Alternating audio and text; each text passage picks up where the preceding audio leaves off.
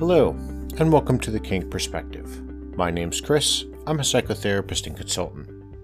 On this episode, I want to talk about a subject that comes up quite often, that there's sometimes a little bit of an area of confusion. I want to talk today about the difference between hurt versus harm. We all understand that the fetish lifestyle and the BDSM community can get into some pretty dodgy areas at times, especially into terms of the participants that are involved and their well-being. Pain play, impact play, especially if they're done badly or incorrectly, can result in some serious injuries, and some forms, even forms of bondage, can be physically risky as well if you don't know what you're doing. When we look at something like humiliation or verbal abuse or degradation, it can inflict emotional wounds on somebody or psychological wounds. Even invalidating somebody's self-image can be quite destructive, or sometimes it can even encourage poor mental health. In other instances, we can look at findoms, and to elaborate on that word, a financial dominatrix is one that has a submissive who is giving their bank accounts freely, and they're pretty much there to kind of drain their accounts or even control their flow and take most of their money to buy other things or implements at the findom's discretion. But if that's done unethically, it can put the submissive in a financially precarious situation, in which can result in some serious long-term harm for that person. Many forms of the play that we get involved with, or we do, something like flogging, caning, paddling, electro-torture, initially were all created as and employed as punishments or forms of torture, usually in the past to extort some sort of information. As through the ages it's gone on, it was just used as a pure form of torture. Other types of play, such as CBT or cock and ball torture, bloodletting, electro-torture, using St. Andrew's cross, a Wartenberg wheel, they carry with them a real risk of serious injury, especially if they're used by someone who isn't trained properly or they're just done with poor execution. Something else that more and more people tend to be curious about and get involved with, and they're not completely familiar with this form of play, is breath play or asphyxiation, and it can carry with it some extremely dangerous risks. Now, it doesn't necessarily mean that we set out to get involved in breath play and then we're trying to harm someone. But I don't want to go too far into, I'm not talking today so much about the different types of play as I want to talk about the differences when we get into hurting and harming someone. When we look at a lot of different avenues, many dominants and submissives like their play, their scenes, their negotiations. They want them to come with some level of maybe cruelty, harshness, punishment, or physical pain. People tend to enjoy or at least entertain the idea that the dominant is consistently cruel or harsh or hurtful towards their submissive. This couldn't be further from the truth. But there is this mystique that surrounds potential violence if the submissive doesn't obey properly or is going to be severely punished or consistently made to kneel on rice, for example, as a punishment. Another problem when we understand and think about this culture is that something like pornography ends up like a star collapsing inwards the context of the BDSM community, because many people who are novices or just beginners in the lifestyle assume that kink is always about inflicting actual violence or injury to someone. And as we all know, especially those who are active in the community, we just know this not to be true. But because of all of this, it's important for us to understand that those lifestylers, those people who are active in the community, definitely have a greater understanding of the differentiation between hurt and harm. We need to understand that hurt is temporary. It's something that it's short term, it's discomfort. It even can be arousing or inflicted intentionally to gain a different sensation or reaction from the submissive. As we move, examples we can look at this is like when we are somebody's using a riding crop on genitalia, or they're paddling or smacking or spanking someone. The bite of a clamp on top of a nipple, or again on the genitals. The discomfort is a way of challenging the bondage position in a way to not only create the power exchange itself, but to inflict some sort of level of pain that ends up acting like a cathartic release to some people.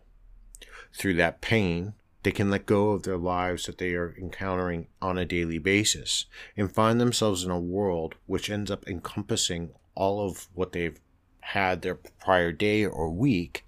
And through this release, they find a way to let go. Harm or hurt done correctly is pleasurable for both the dominant and the submissive. Some sadists, more than others, inflict more hurt upon their bottom or their masochist that they're with, or submissive or slave, than others on bigger and grander levels. They're always coming up with new and inventive ways to inflict levels of pleasurable hurt upon their partner. Obviously, all of this is done with consent. So when I'm talking about these things, and we have these discussions, and these discussions are valid and they need to be had, we have to understand that there is always a consistent difference between hurt and harm. You can temporarily want to hurt your submissive, leave them with bruises, so they're quite reminded of the play session you had. We see this in a lot of the depictions on social media websites, fetish.com or alt.com, FetLife, even on places like Instagram, although Instagram is starting to challenge it just for the simple fact that they're making sure that people aren't actually promoting violence. So some people almost, or at least some I've talked to, almost feel like Instagram is kind of sheltering or making them withdraw in their kink instead of allowing them to share it with the world. But we have to also remember the world isn't consenting for us to share our kink with them because they haven't consented to see it. Again, I don't want to digress into too much of that. But when we see these things, when we see somebody being spanked, or we watch a video where the dominant is setting up the scene and maybe tying their submissive to or chaining them to, like a pommel horse, for example, they're setting the scene so they can enact acceptable and negotiated amounts of hurt upon their submissive. On the other side, there is also masochists. Masochists thrive in the world of hurt. Now, not all masochists need physical hurt. Some masochists thrive on emotional or verbal hurt. And they need this. Again, for them, it's part of their cathartic release. It's how they move forward. There's nothing wrong if you talk to any masochist who's been doing it long enough. The levels of pain and their tolerance start to go up. It's like anything else. As they're looking for their releases of their serotonin and their endorphins, these levels start to rise as more pain is inflicted, and they thrive on this. But we also have to look at the contrast here, and the contrast to this starts in the world that we really have to start being concerned with, and this is when we get into the world of harm. Harm is to intentionally cause pain that doesn't go away on its own, that's not going to heal after a few days. Harm, in some instances, requires professional assistance before it can be healed or dealt with, going to the hospital, going to see a psychologist, right? Or even just talking to our families. The assistance can come from anywhere. At this moment, when we've inflicted this kind of harm, emotional, physical, or mental, we've now crossed the boundaries outside of consent. We have now taken our partner and ourselves outside of the realm of a relationship that we were within trusting. Now, does harm always equal abuse in every instance? Harm doesn't, or at least the definition of it doesn't. Harm can happen at any moment, even everyone is involved, is prepared, they've planned the scene, they've checked the ropes, and they're trying to be as careful and safe as possible. But I don't want to get into the whole BDSM is ultra dangerous, especially if you've been doing it long enough, or you've been to some scenes or you've gone to some classes or demonstrations, yes, those involved in fire play or needle play, the play is dangerous. But as you train more and as you get involved in it more and as you practice your craft, BDSM lifestylers definitely know the difference and can see the difference between what's BDSM and a scene and abuse that's taken without or given without consent. And for the most part, I don't really believe people are trying to dance around the safety issues to inflict harm. If you're involved with a partner who is crossing your boundaries on a consistent basis, if you have a partner who's violating your consent or pushing you into areas first that you're not ready for, or you said you were kind of curious about, but they are insisting you're doing it, and then this starts to have real repercussions for you. You're sitting at home, you're having flashbacks, your nightmares.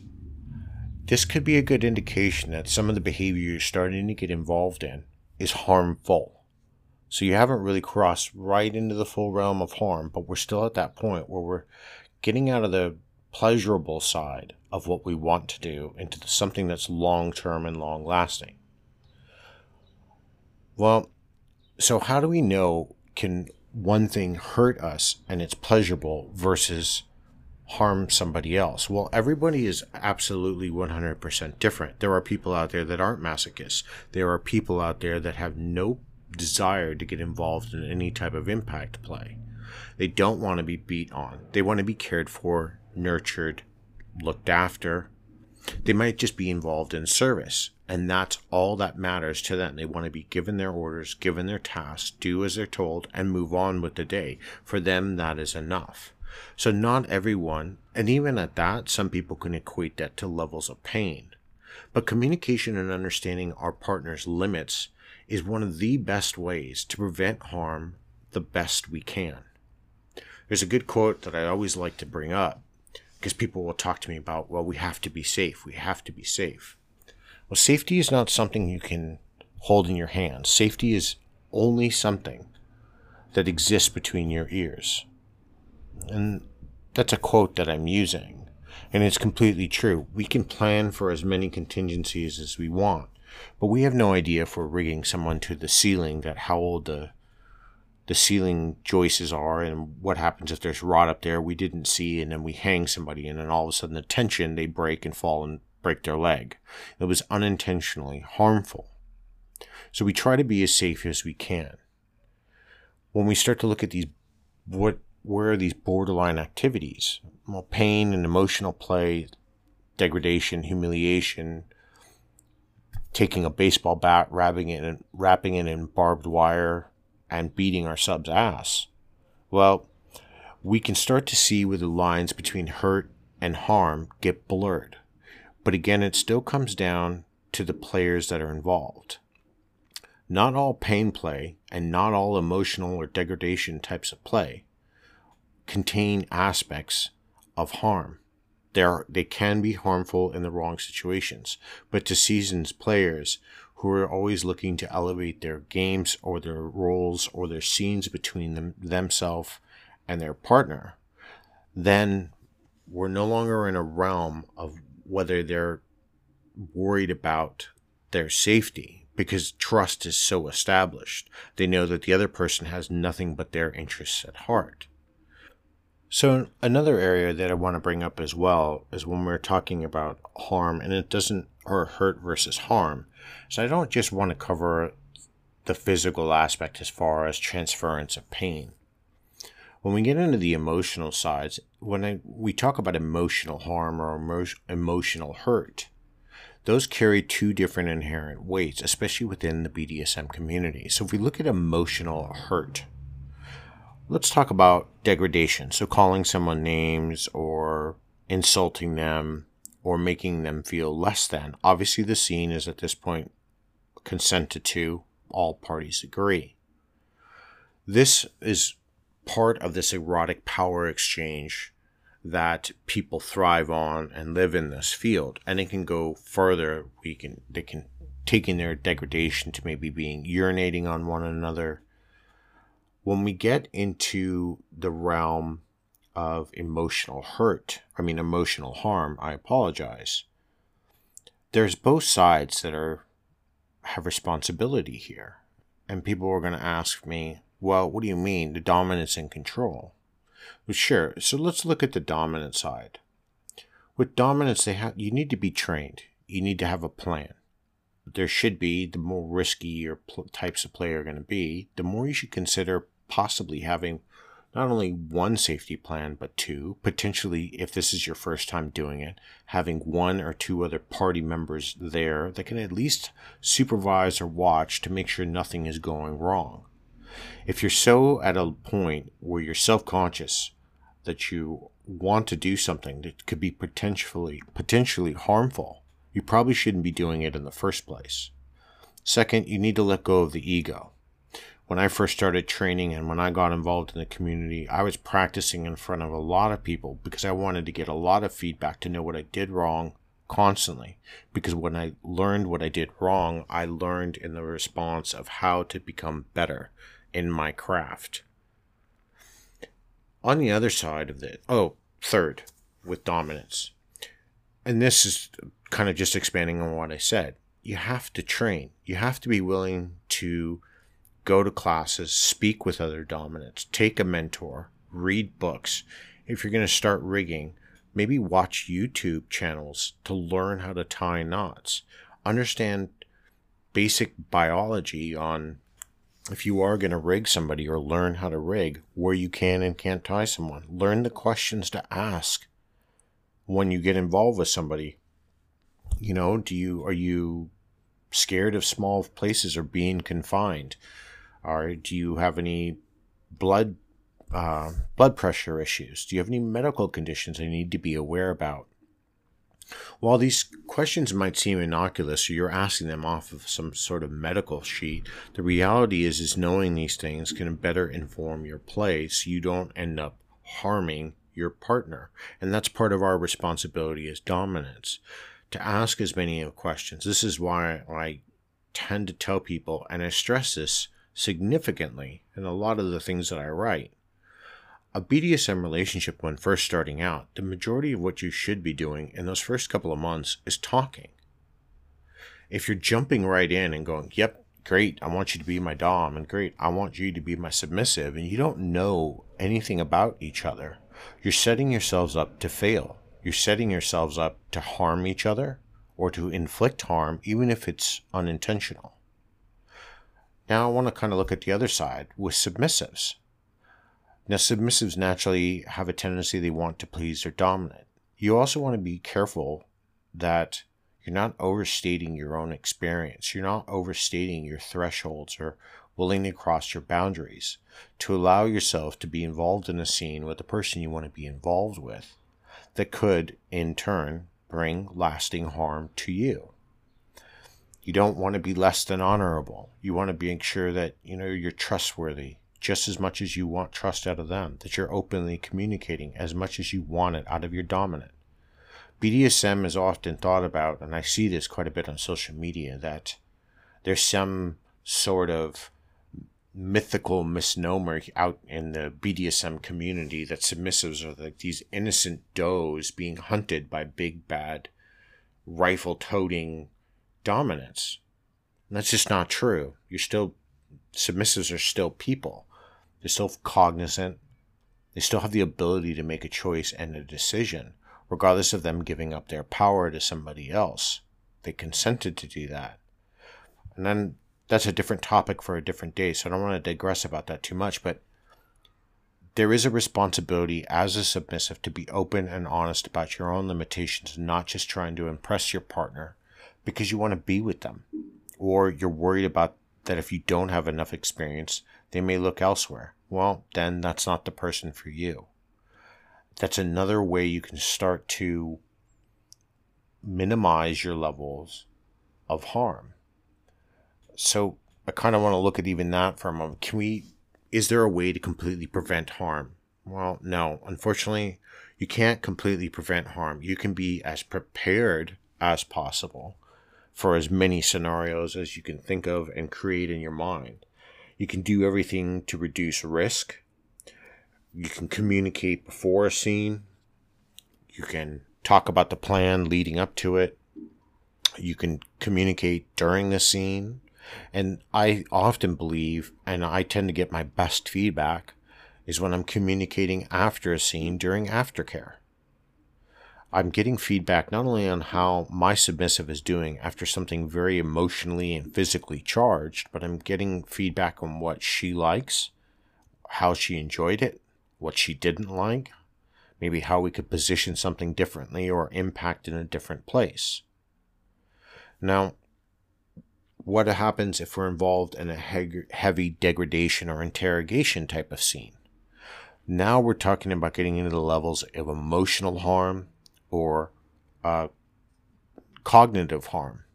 That type of harm, even if unintentional, is a lot more difficult to deal with and requires a lot more time to heal from. I do, again, stress this. For those of you getting involved in interrogation scenes or degradation scenes, you need to speak up about any emotional issues that you have surrounding some of the things that you might encounter. Maybe you don't want to be called a bitch or a whore, or that gives you some sort of memory relapse back into a time where something has happened to you.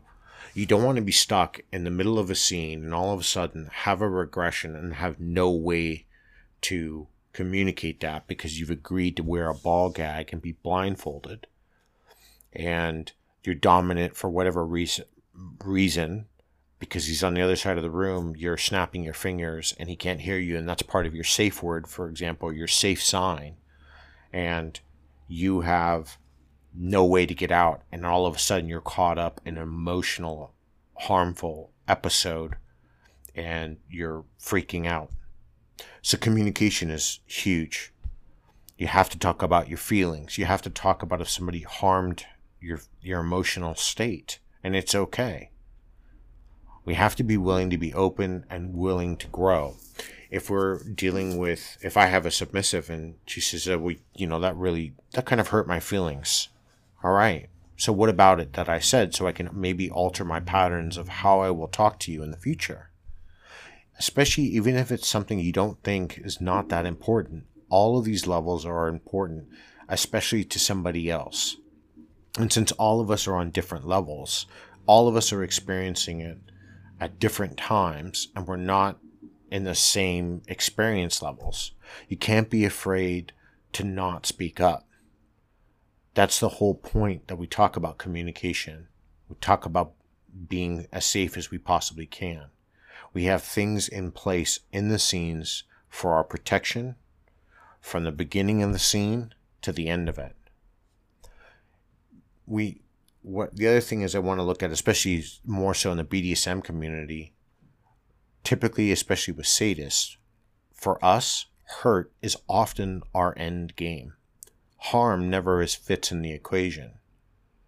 When I've looked at my submissive, and she knows, there are often times all I want to do is just hurt her because it's pleasurable. She enjoys the release, she enjoys the punishment, and I enjoy inflicting it. But never once does it cross my mind that I want to hurt her so much I cross into the realm of harm. Hurt between the two of us leads to enormous amounts of emotional, physical, and mental growth between the two of us. It grows the dynamic. Hurt becomes the bonding glue between the two of us. When we look at harm, though, it's something we want to avoid at all costs, that we do everything in our power to make sure it's not going to happen. And if it does, we cease all activities. Harm is damaging, long-lasting. It can be mended, but it usually requires an inordinate amount of time, especially when trust is involved.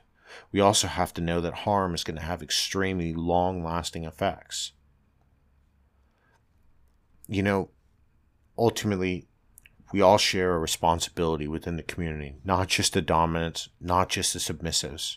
Even if you're a submissive or a slave or a bottom, giving up your power in an exchange to a dominant, we still have an obligation to know how to be as safe as we can when we're playing with somebody, we have to take that responsibility seriously.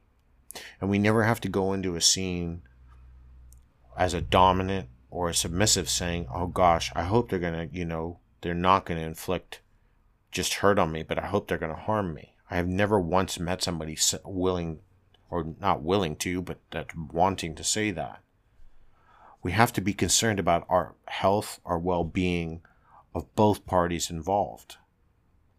You don't want a dominant who's coming into a scene, especially in the age of COVID, and he's got, 102-degree fever, but because him and a submissive haven't played in 4 months, she's pushing, or the male submissive is pushing their dominant, whatever the case may be, to play just because they want to play. Well, that's being self-absorbed. That's when mistakes are going to get made. And frankly, because somebody's being selfish, you're harming somebody else at their expense. At the end of the day, are there dominants or even submissives that are abusers? Yes, there are. There are people out there that abuse their positions. There are people that are bad for the community. And that's the one good thing about the kink community, is that we all talk. We all share information. We all communicate to one another and tell each other about our experiences or people we have been involved with. Sometimes there are lines we have to read between. Sometimes we have to look a little further. But when it comes down to the debate between hurt and harm, the more you understand that difference, the better equipped you are going to be when you get inside of a dynamic. Otherwise, you're just going to sit there and not know the difference between the two. You might get involved with someone who isn't, all they are trying to do is intentionally be harmful. Because for some side of their sadistic personality, and they may mask it in that, they're just saying, oh, I'm doing this because it, fulfills my needs. Well, fulfilling one's own needs at the expense of somebody else is not part of a consenting dynamic. That's abuse. That's harmful. So I hope you learned a little bit something today between hurt and harm. Never stop talking about it. Understanding the difference between hurt and harm, where hurt is pleasurable, harm is long-lasting and painful. Understanding the difference between these two is key to having another notch in your tool belt inside of the BDSM and fetish community. Because at some point, we all get involved in something that is hurtful, possibly in a good way. Or sometimes we get involved in things and they end up being harmful. Until next time, be safe, stay kinky.